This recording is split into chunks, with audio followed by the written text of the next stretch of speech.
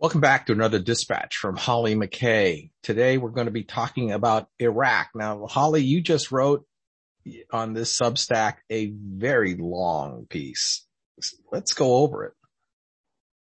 So I spent a little bit of time going back to Baghdad in the last few weeks, and I just thought it was really important.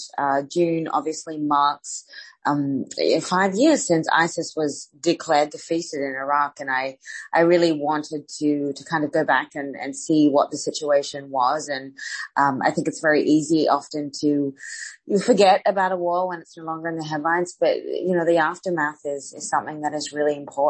And so I did a series of articles, and one of them just being, what is life like now in Baghdad? Yeah. Well, so the gist of this article is that, life has returned to what really sounds very internal at this point. Can you describe a little bit about that? The politics, the focus of the people, all those kinds of things, because there's so much meat in what you just wrote. Yeah. Well, if we just look at it, let's start with, say, the security perspective. It's obviously a very different scenario now than it was, 5-6 years ago, when ISIS was really at its high point. It controlled a third of Iraq and the second largest city, Mosul. So it was obviously very tense, back then. But now you're sort of looking at a situation where, you look at the Iraqi military and the security forces and really how much experience they've had. There are very few militaries, I would say, in the world that have had that kind of very raw urban battlefield experience that the Iraqis have had. And they've learned a lot from that experience, I think, and sort of in really fortifying the country and trying what they can to make it safe. But you also have this element of many Iranian-backed militias. And they've also been, most of them have been brought into the security forces as kind of an umbrella. And then there are some that sort of refuse to be part of the government, full stop.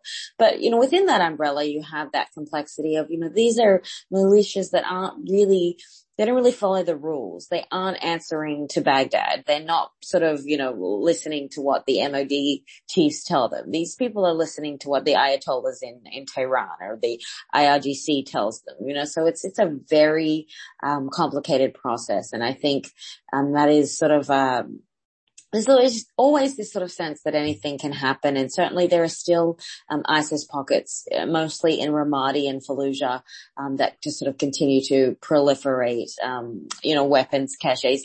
Before ISIS, this was al-Qaeda territory, so you have sort of this very disenfranchised Sunni population there, and unfortunately, that still breeds an element of extremism. And depending on who you talk to, some will say that it is getting significantly worse than it was perhaps a year ago.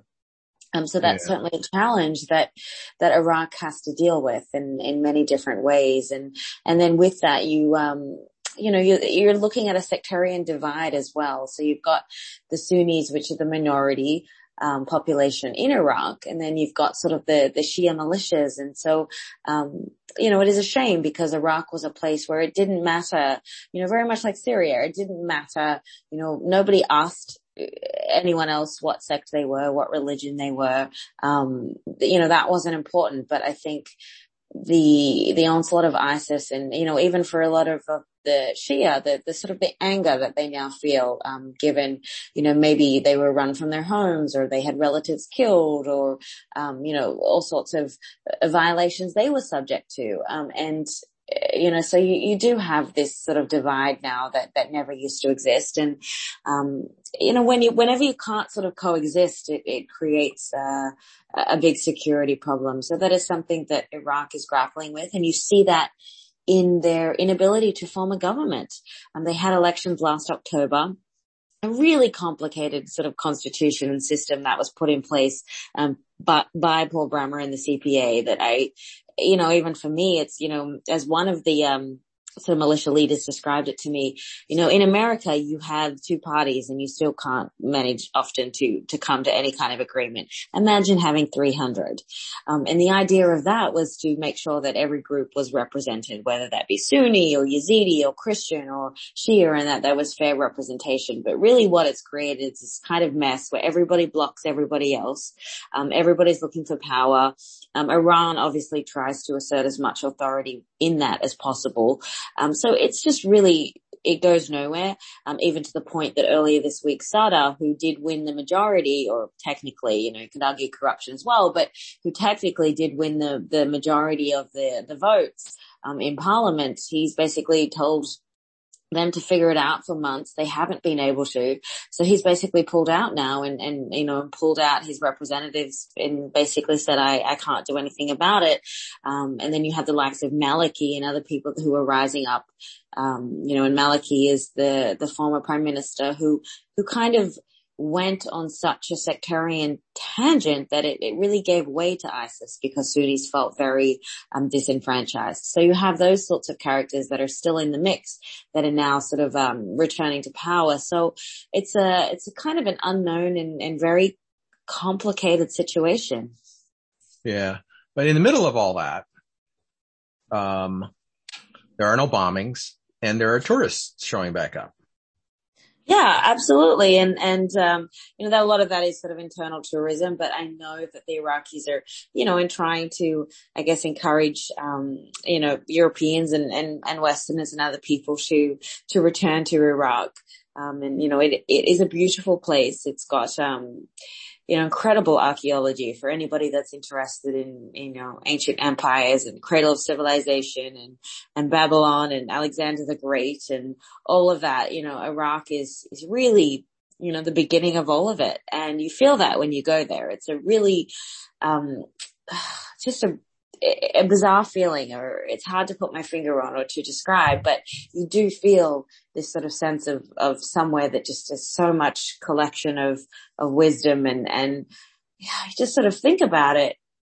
Really, this was for so long in, 200, 300 BC, this was the greatest empire in the world. And you sort of look at the trajectory of how quickly empires rise and fall over time. And, that it won't be America forever, as it is now, and that how quickly things do change. And I think when you go to a place like Iraq, you really get that sense of history.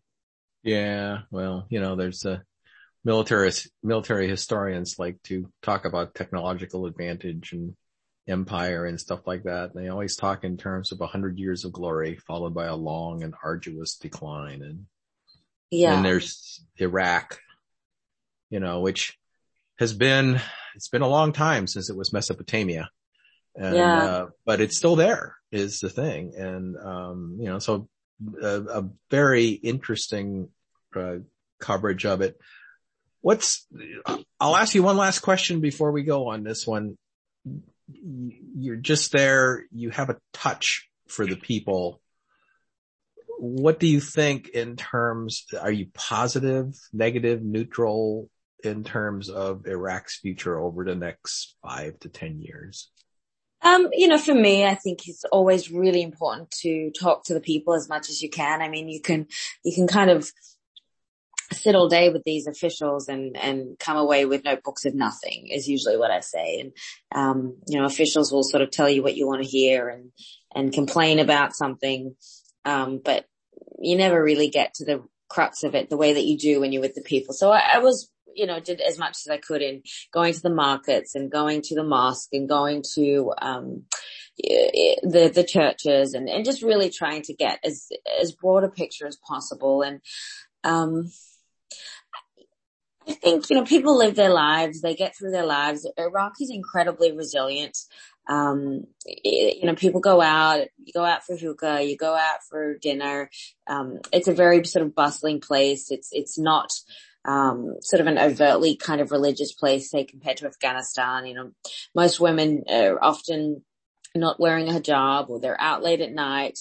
smoking, doing what they want. So it's sort of a sharp contrast into, I think a lot of the perceptions that people have of Baghdad that aren't, I mean, you go further south, it's a lot more religious, but Baghdad itself, is a pretty free place. I was kind of shocked even at what some of the women, were wearing. And I thought, gosh, I wouldn't even wear that, myself in, walking down, the street of New York.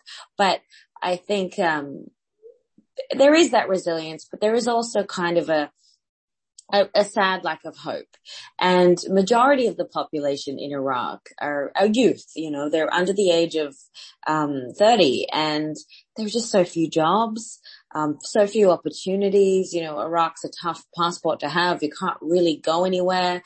There's not really, you've got so much corruption that's really driving up housing prices in Baghdad and other things. And there's just sort of this sense of, unless you are willing to engage in corruption, or unless you are, come from a wealthy family, there just isn't a huge amount of hope for you. And so I think young Iraqis, they really do feel that. But yet at the same time, it's a place that, unlike in the US, it's a place that really puts value on family time, on sort of enjoying the simple things in life. And so I also learned big lessons from that too. It's not sort of the rat race or the climbing mentality that we often have in places like DC or LA or New York. It's a place that really does value, the people that you spend time with. And so you may not have a lot, of money, but, people, will in whatever way they can make the most of their lives. And so that is always, a really beautiful takeaway for me. Very good. Well, so to everyone that has stayed to listen until the end of this thing, that is the on the ground that you can only get if you go there. And thank you very much, Hollie McKay, for that insight into what's happening in this country today. Thank you, Dennis.